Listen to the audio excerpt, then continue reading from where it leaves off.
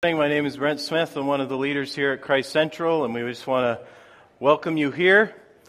And since school has begun and we've rung in the real new year, I just want to welcome any students that are here. We're glad that you've joined us, and we certainly hope that you feel welcome here this morning. So in light of that, I just want to introduce you students to a few people who are key for you this year going forward. And so the first, we'll start with Keith and Tiffany. Keith and Tiffany Bowering are heading up our student life group. And so if you're here in Fredericton after moving from far away and you're all alone and you want community, you want to get connected, you want to learn more about the church and about Jesus, the student life group and Keith and Tiffany, that's for you. And so I just want to encourage you to join in with them. Talk to them after the service if you haven't already. And Keith and Tiffany are great. We love them. And you just need to meet them and you'll love them too. Maybe you even love them now after they just stood up. That's the type of people they are. And heading up our youth group is Joel and Becky Gallant. Becky's outside. And so if you're in middle school or high school, I want to encourage you to come out, not this Saturday, but next, after Brian Houston. So that Saturday after Brian Houston, September 20th, come out to that. And I could tell you all their experience, but you don't really care about that. I'll just say that if you come Saturday night, you get plugged in with Joel and Becky, you'll find two people that love you, that care about you, that are able to teach you and equip you and help you grow in your walk with God, and you won't regret it. So I just want to encourage you to do that. Maybe you're in grade 12 and you think, I'm almost through, I don't really need to start going now, or maybe you think youth group's not really your thing. Come on out, get plugged in with Joel and Becky. I really wish I hadn't hung out with Joel and Becky, said no one ever. So they're a lot of fun to be with. So come on out. Student life group, Keith and Tiffany Bowering. Youth group, Joel and Becky Gallant.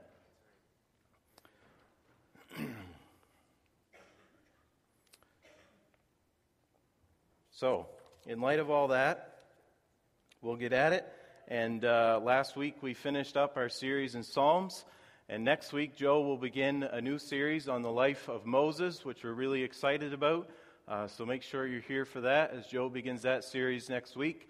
So this week we find ourselves right in the middle. And I wanted to take this opportunity to talk to our students and to share some truths from God's Word directly to the students. And so whether you're beginning grade 6 or you're doing a master's, hopefully this message is for you. And if you're not a student, don't worry, don't leave or anything, because I'll let you in on a little secret. Although it's a message for students, it's a message from God's Word, and God's Word was written to all of us, not just to students. And so hopefully you'll find some application for you, even if some of the illustrations are more geared towards children or towards students. And also we need you to pray. So I'll be preaching and you be praying, and we'll pray that the Holy Spirit wields His Word well this morning. So let's pray and ask Him to do that, and then we'll read from Romans chapter 12. Father, we just praise You for Your goodness and Your kindness towards us. We thank You for Your presence here with us, and we do pray as we come to Your Word that You give us eyes to see, hearts to understand, ears to hear what You want to speak to us. We want to be changed. We want to give You glory. We do want Your Holy Spirit to wield Your Word and pierce us this morning, we pray. We pray that for our students. We pray that for everyone here. In Jesus' name, amen. So Romans 12, beginning in verse 1, and we'll just read the first 3 verses. And we'll look at 5 truths for students from these verses. So Romans 12, verse 1. I appeal to you, therefore, brothers, by the mercies of God, to present your bodies as a living sacrifice, holy and acceptable to God, which is your spiritual worship. Do not be conformed to this world, but be transformed by the renewal of your mind, that by testing you may discern what is the will of God, what is good and acceptable and perfect. For by the grace given to me, I say to everyone among you, not to think of himself more highly than he ought to think, but to think with sober judgment. So 5 truths from students for this passage, and I'd say these are 5 truths that I wish somebody had told me, but the reality is they did, and I didn't really listen very well. My focus through school was not really much on God at all. Unfortunately, it wasn't much on my schoolwork either, which would have been a decent second. My focus was mainly on friends, on having fun, and on not really having a focus. So I worked hard in my younger years. I drifted a bit going into high school. Unfortunately, I was smart enough to not work very hard and still get 80s, and that seemed like a fairly good option to me. I was known for a saying in high school of "this is tricky, I quit," which I don't recommend as a lifestyle to go with. I thought in grade 11 that I might want to be an architect, which was more probably from watching Seinfeld than it was of actually knowing what an architect is. It is the highest of all aspirations, according to George Costanza. But I didn't end up doing that. As you can see, I am not an architect. But looking back at my schooling, it wasn't really until my last year of MBCC that I started to seek God, and that God became a priority in my life. So seeing as how many of you still have a lot of years still ahead of you, it's a great privilege to speak to you this morning about these truths from God's Word. So, the first one doesn't come from a particular verse in Romans 12, but from the nature of what we just read. Romans 12, 1-3, as a part of the book of Romans, as a part of the New Testament, as a part of the Bible, is God's Word. And as such, the first thing I want to say to you is this: the Bible is still the most important book you will read this year. It doesn't matter if you're reading To Kill a Mockingbird or The Adventures of Huck Finn or anything by Charles Dickens, or if you're cracking open advanced techniques of biophysics. It doesn't matter. The Bible is still number one. It's not to be set aside upon leaving elementary school. It carries through high school, and it's still there when you enter university or college. Despite the state of our world, the Bible continues every year without fail to be the number one book sold worldwide, and it's not even close. It's number one by a country mile. Second is way, way down. All versions of the Bible sell good every year. But it's not its popularity that makes it so important. It's the fact that the Bible is the only book on earth that does not ultimately have a human author. And sure, there were people in history in a certain point in time who sat down and wrote what we have here, but the Bible makes the claim that Scripture is breathed by God, that those authors were moved by the Holy Spirit to write what they wrote. And so that's really what sets the Bible apart from everything else. The words here are not just human words, they're words from the living God. Every other book you will read this year is written by an imperfect man or woman. This is the only book authored by perfection.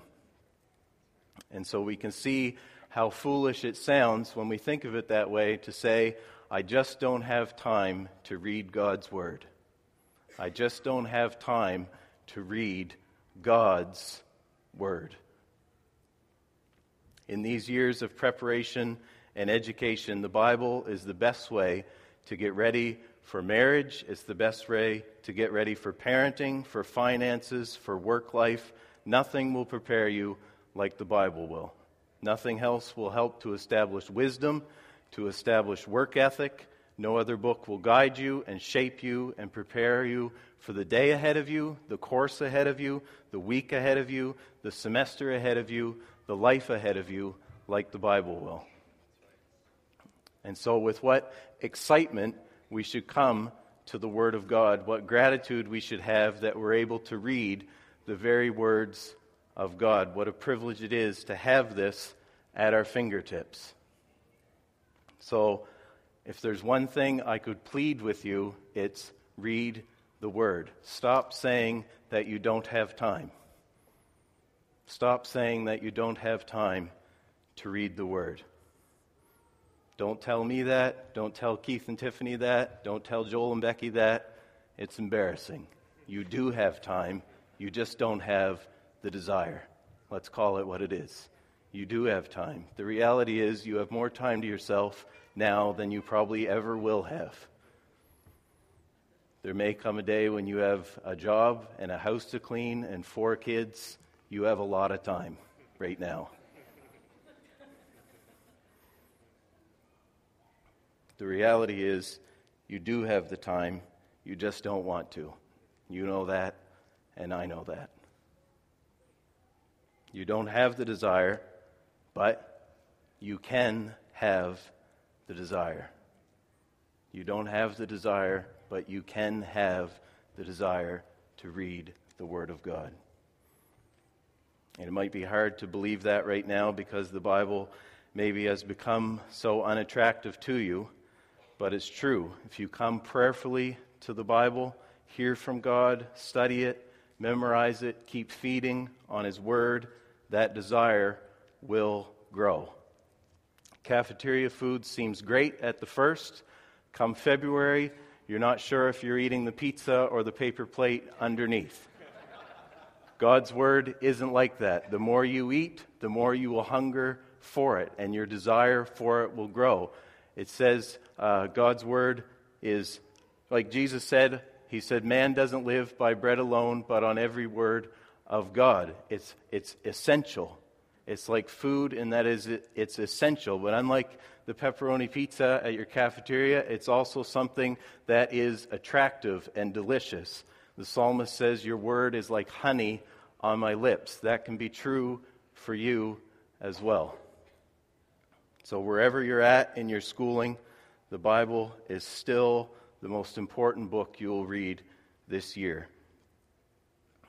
Which leads us right into our second truth, because as we read the Word, it changes us. Jesus said in John 17, sanctify them by your truth. Your Word is truth. The Bible is the most important book you will read because it doesn't just inform, it transforms, and transformation is your goal. If you look at verse 2 of Romans 12, it says, do not be conformed to this world, but be transformed by the renewal of your mind. So number 2 is this: transformation is your goal, not confirmation and not graduation. Transformation is your goal.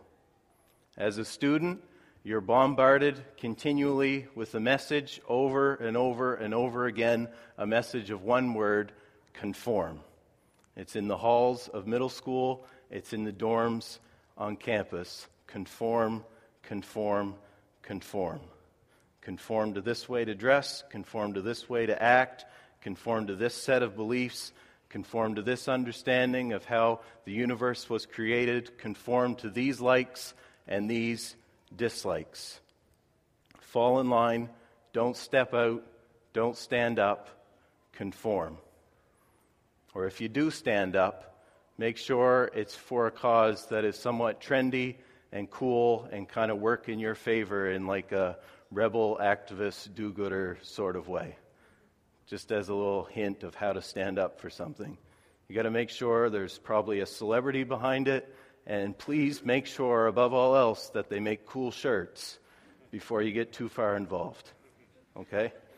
Just if you wanted how to make a stand at university, that's how you need to go about it. In almost every area of your life, you're told to conform. It's the expectation that's on you. And many students take it as the goal of their life. How can I fit in? How can I be accepted? But as Christians, the goal of your life is not to be conformed to this world. Your goal is not to fall in line with the way the world thinks, what the world values. The goal is to be transformed. Romans 8 says that it's God's goal for your life to be transformed into the image of Jesus. So what this means is that our goal needs to be what God's goal is for us.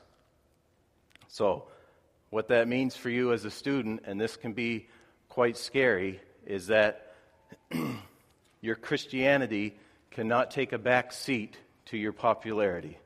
That's what do not be conformed but be transformed means. Your Christianity cannot take a back seat to your popularity. It doesn't mean you're obnoxious about your faith or that you have to wear His Blood's for You t-shirts. Preferably not, actually.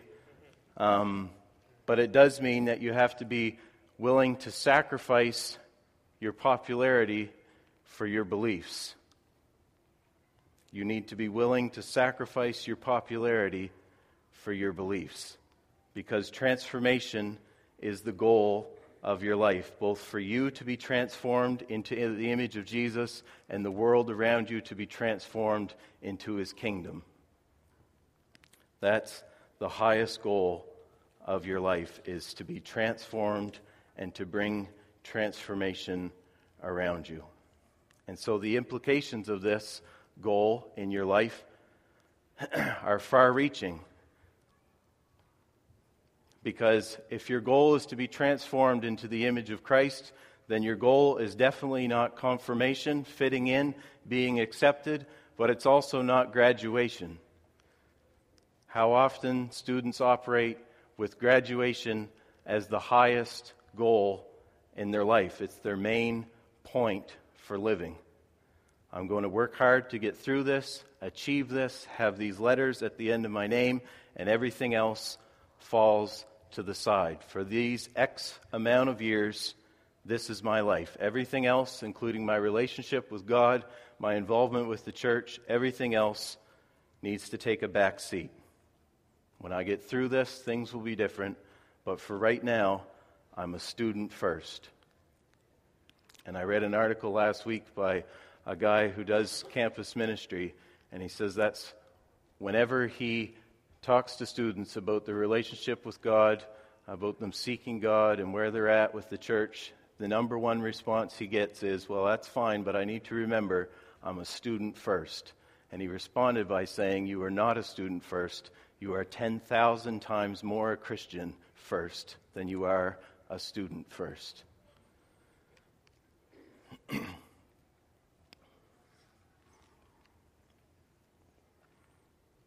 Your time in school is minuscule in relation to the time you will spend with Christ. Your life will go on for eternity after you receive your diploma. So yes, take your schooling seriously. I'm not telling you to skip exams to do some church activity, but you're not a student first. Your identity does not come from the 3 letters on your school sweater. Your identity comes from Christ. Your purpose is not found in a diploma or a degree. Your purpose is found in Christ. In a society where we put a lot of emphasis on schooling and education and degrees, and those are all good things, we need to remember that the goal on this earth isn't just to learn a bunch of stuff, it's to be transformed. We don't want a mind full of facts. We want a mind that's been renewed by the Holy Spirit and the Word of God. We want transformation in our lives so we can become agents of change at our school, on our campus, so we can see transformation in our classmates, see transformation with our teachers and professors, see transformation on school boards and curriculum, and see transformation in the whole of education so that it can give glory to the one who created it. Your goal is not confirmation, it's not graduation. Your goal is transformation. Verse 2 continues, It says, "Do not be conformed to this world, but be transformed by the renewal of your mind, that by testing you may discern what the will of God is, what is good and acceptable and perfect." And so my third point would be, don't just take tests, be testing. Don't just take tests, be testing. As students, you are encountering new things almost daily, new environments, new circumstances, new theories, new invitations, new temptations, new activities, new friends, things you've never heard of, things you've never experienced before, things that were previously not even available to you. And as you go forward, it will be a great danger to accept everything and test nothing. As a Christian, you need to be testing the things around you to see where they fall in with the conditions listed: good, acceptable, and perfect. So don't just spend your time thinking about whatever you're studying so you can pass the test. Think about what you are doing. Study what's going on around you, what you are involved in, thinking about what you're going to get involved in, what you're being taught, and see if it passes the test. Acts 17 tells us of a group of people called the Bereans, that when they heard anything that Paul preached, they went back to the Word to see if it was true. You need to do that here with Joe and I and the others who speak. You need to do that in your classroom. You need to bring things back to the ruler of the Word of God and see how it measures up. Because ultimately, what your professor or what your teacher says has to measure up to the Word of God and not the other way around. This is the ultimate standard of truth. We need to be testing. The word test here means see what the worth of something is. And so one of the best questions you can ask yourself is, what is the worth of this? Asking the question will help you see past the thing itself to see the result of what comes after. It enables you to see past the boredom of studying for a night to see the good mark at the end. It allows you to see past the sweetness of the temptation to see the bitter aftertaste at the end. What is the worth of this? What is its value? Does it line up with God's Word? Am I conforming to the world here? What's my motive? What will be the result? Is this good, acceptable, and perfect? Be testing. Don't just study books. Study your life. Ask questions. Why am I dating this person? Is it to find a spouse, or can I just not stand to be by myself? Why am I hanging out with these people? Am I a light shining in a dark place, or am I a companion of fools becoming more foolish each day? Those are the questions you need to ask.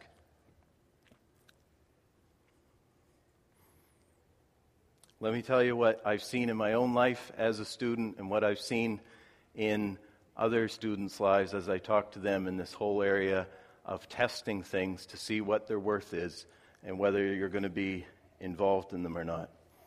Oftentimes, students do test the things around them, but your motive is not to glorify God.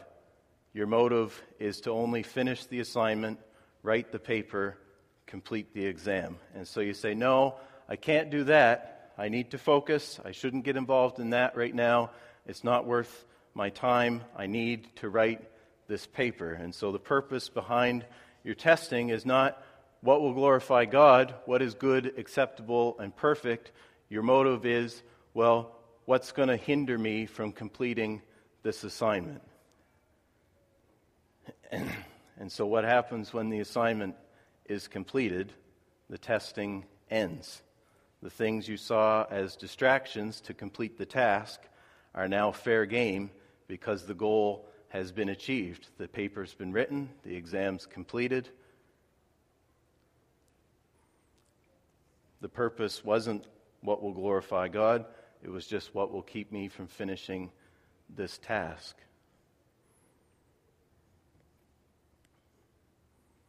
So, you don't watch Game of Thrones when you're trying to write your paper, but once the paper's done, well, then it's fair game, because the purpose behind it wasn't what will glorify God. It was just what will keep me from writing this paper. I saw it in my own life as a student.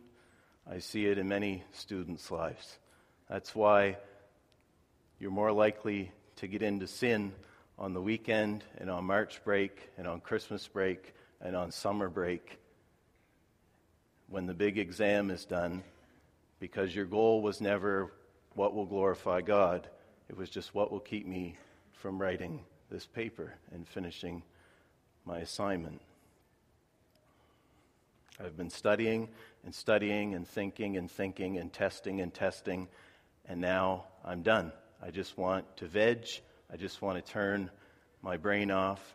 I've been thinking so much. I'm done thinking. I want to be doing. I don't want to think about the consequences. I don't want to think about the end result. I just want to do. Unfortunately, the devil doesn't take March break. He does work the weekends. And he doesn't stack his courses to Monday, Wednesday, Friday so he can sleep in Tuesday, Thursday. He's always prowling around like a roaring lion, seeking someone to devour, and it's why the Bible tells us to always be alert. So you can relax. There is rest for a Christian, but there's no such thing as turning your brain off and being done thinking. We always need to be testing, not for the purpose of what will keep me from finishing my assignment. It's too small and it's too temporary. The purpose needs to be, will God be glorified in my life through this? In school, you will be put to the test and you will be given a mark that reflects the quality of your work. And all I'm saying is you shouldn't be the only one that is tested. Test everything around you in the same way and see what its quality is. Your friends, your relationships, what you hear, what you see, what you do, put it all to the test. Verse 2 continues. Do not be conformed to this world, but be transformed by the renewal of your mind, that by testing you may discern what is the will of God, what is good and acceptable and perfect. The next point is this: God's will is more about your character than your career. God's will is more about your character than your career. And so the question probably most often asked by a student who's following God is, I just want to know God's will for my life. But the conversation that follows is usually around, what school do I go to? What courses do I take? What city do I live in? What career will I have for the rest of my life?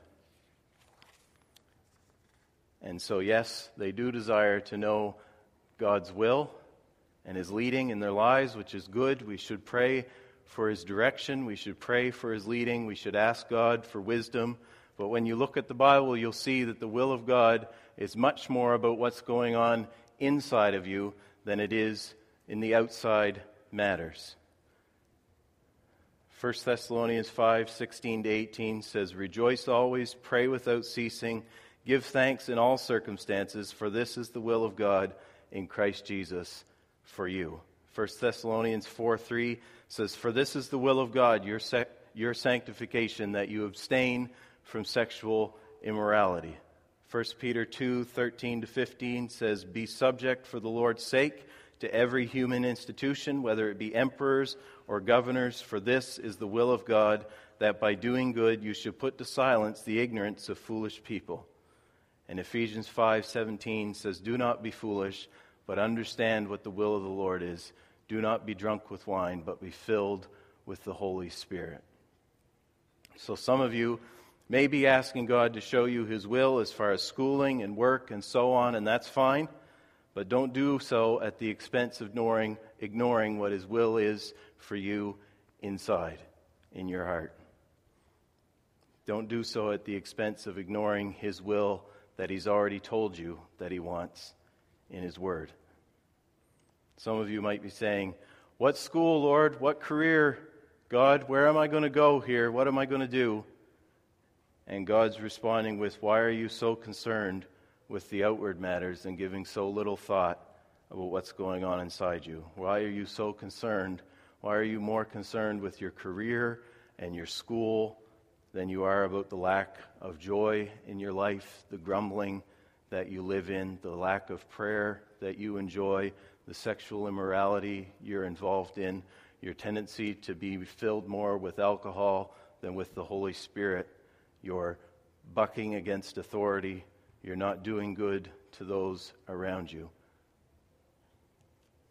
You want to be filled, you want to find my will with the outward matters, but they flow out of, that obedience flows out of what's going on inside. So we need to ask the question, why are you asking God for His will? Why are you desiring God to lead you in that direction as far as what school to go to or what career to go to? Is it because you want God to use you for His purposes there? Or do you just want to use God to kind of fulfill the American dream? You just want to say, God, just point me in the direction I need to go, in the career that will make me comfortable, in the school that's best for me, and kind of use God for you to be and live a comfortable life? Or do you want God's will in your life because you want to be used by God wherever you are to advance His kingdom for His glory?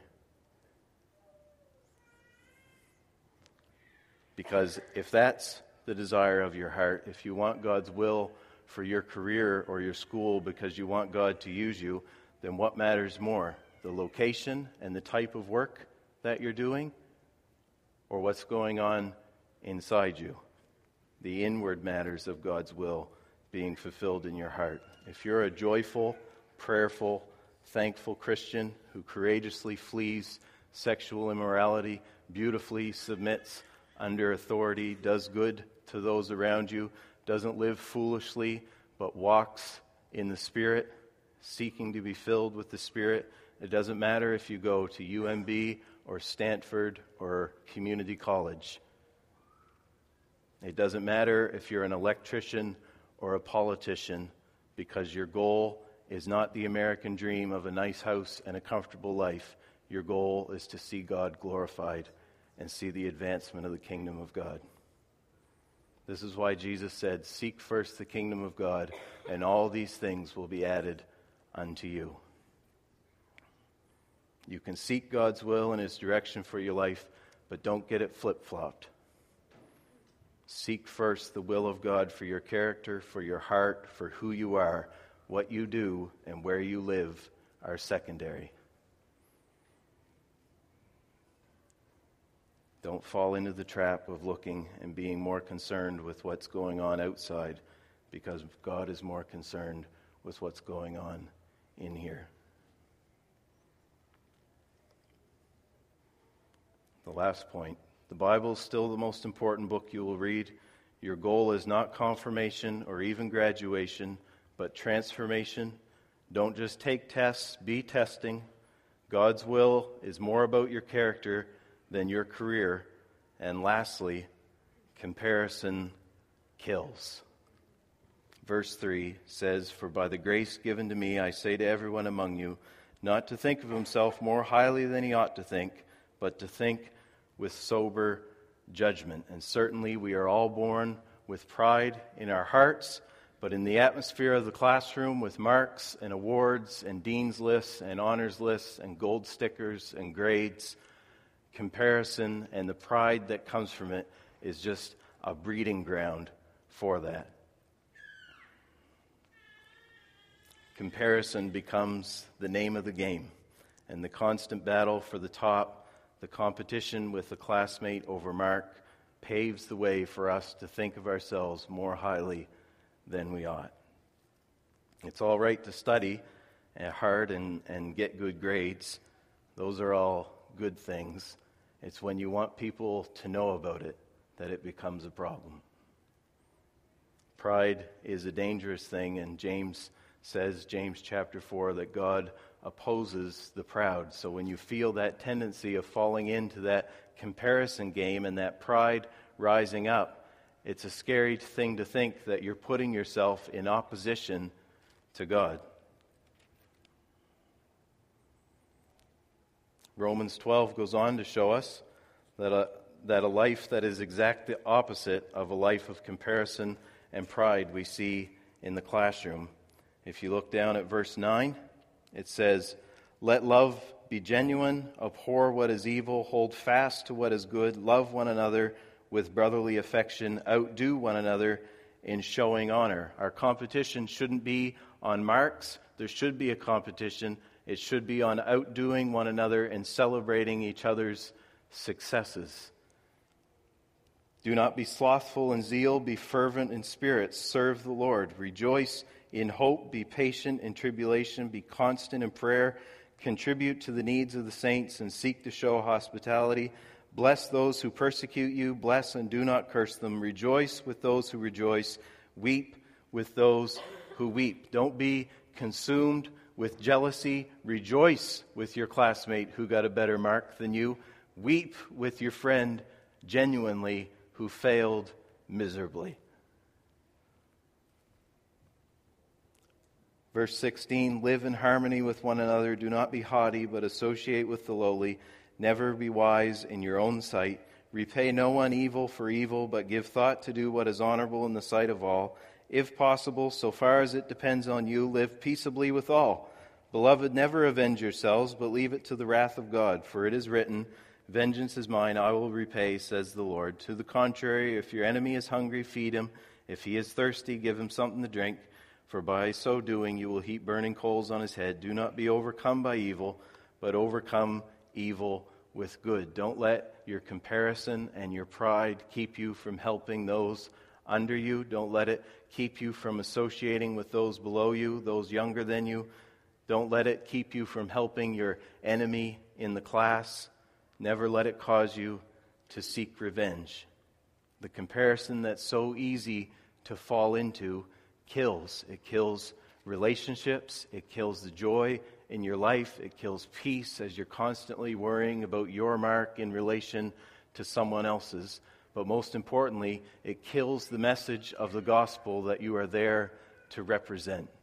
Because with the gospel, it levels the playing field. Romans 3 says there's no distinction. All have fallen short of the glory of God. It doesn't matter what your grades are, how many extracurricular activities you do, how much money you fundraise, how many friends you have. Whether you're student body president or not, it's not enough. Every student still needs the gospel. There's no extra credit to boost your score. There's no grading on the curve. Forget it. All have fallen short of the glory of God.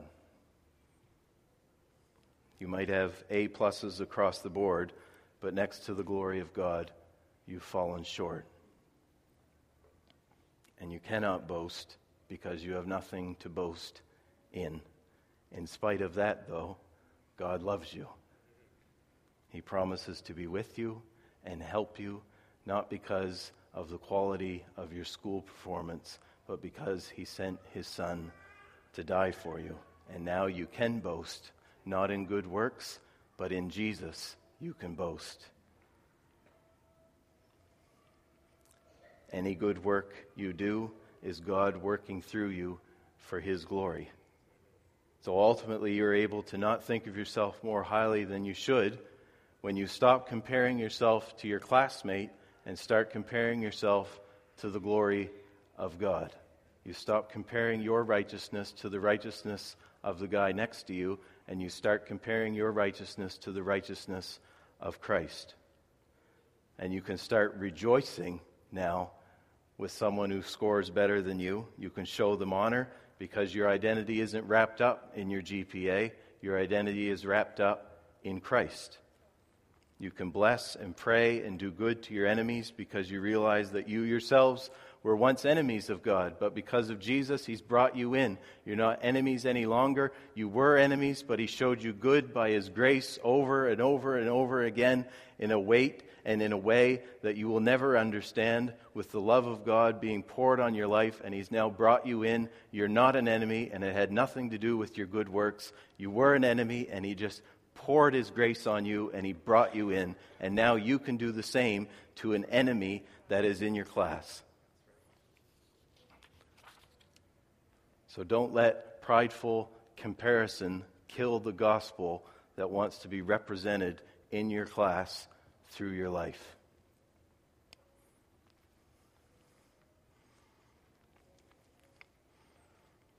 Angela and the team can make their way back up. And I just want to finish with one thing. All the things we've talked about this morning, they all find their base in the gospel. They all flow out of the fact that if you're a Christian this morning, you are a sinner saved by grace, saved by the grace of God on your life through the death and resurrection of Jesus Christ. But all the things we talked about this morning are practical things. They aren't just things you give acknowledgement to in your head. They're things that you do, things that you put into practice, because the gospel isn't just a set of beliefs that you give a nod to here on Sunday morning. The gospel affects every area of your life, including your schooling. And so as a student who believes and trusts in Jesus Christ, your outlook should be different than the guy sitting next to you. Your outlook and your attitude towards your time in school must be different from the student beside you in class.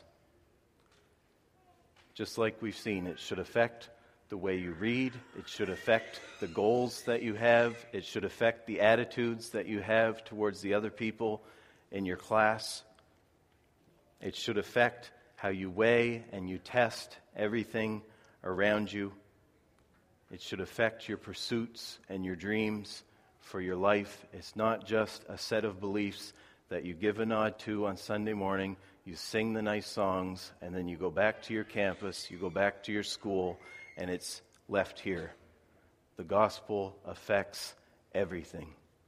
It affects the way you think, it affects the way you act, it affects the way you study, it affects the way you learn, it affects everything.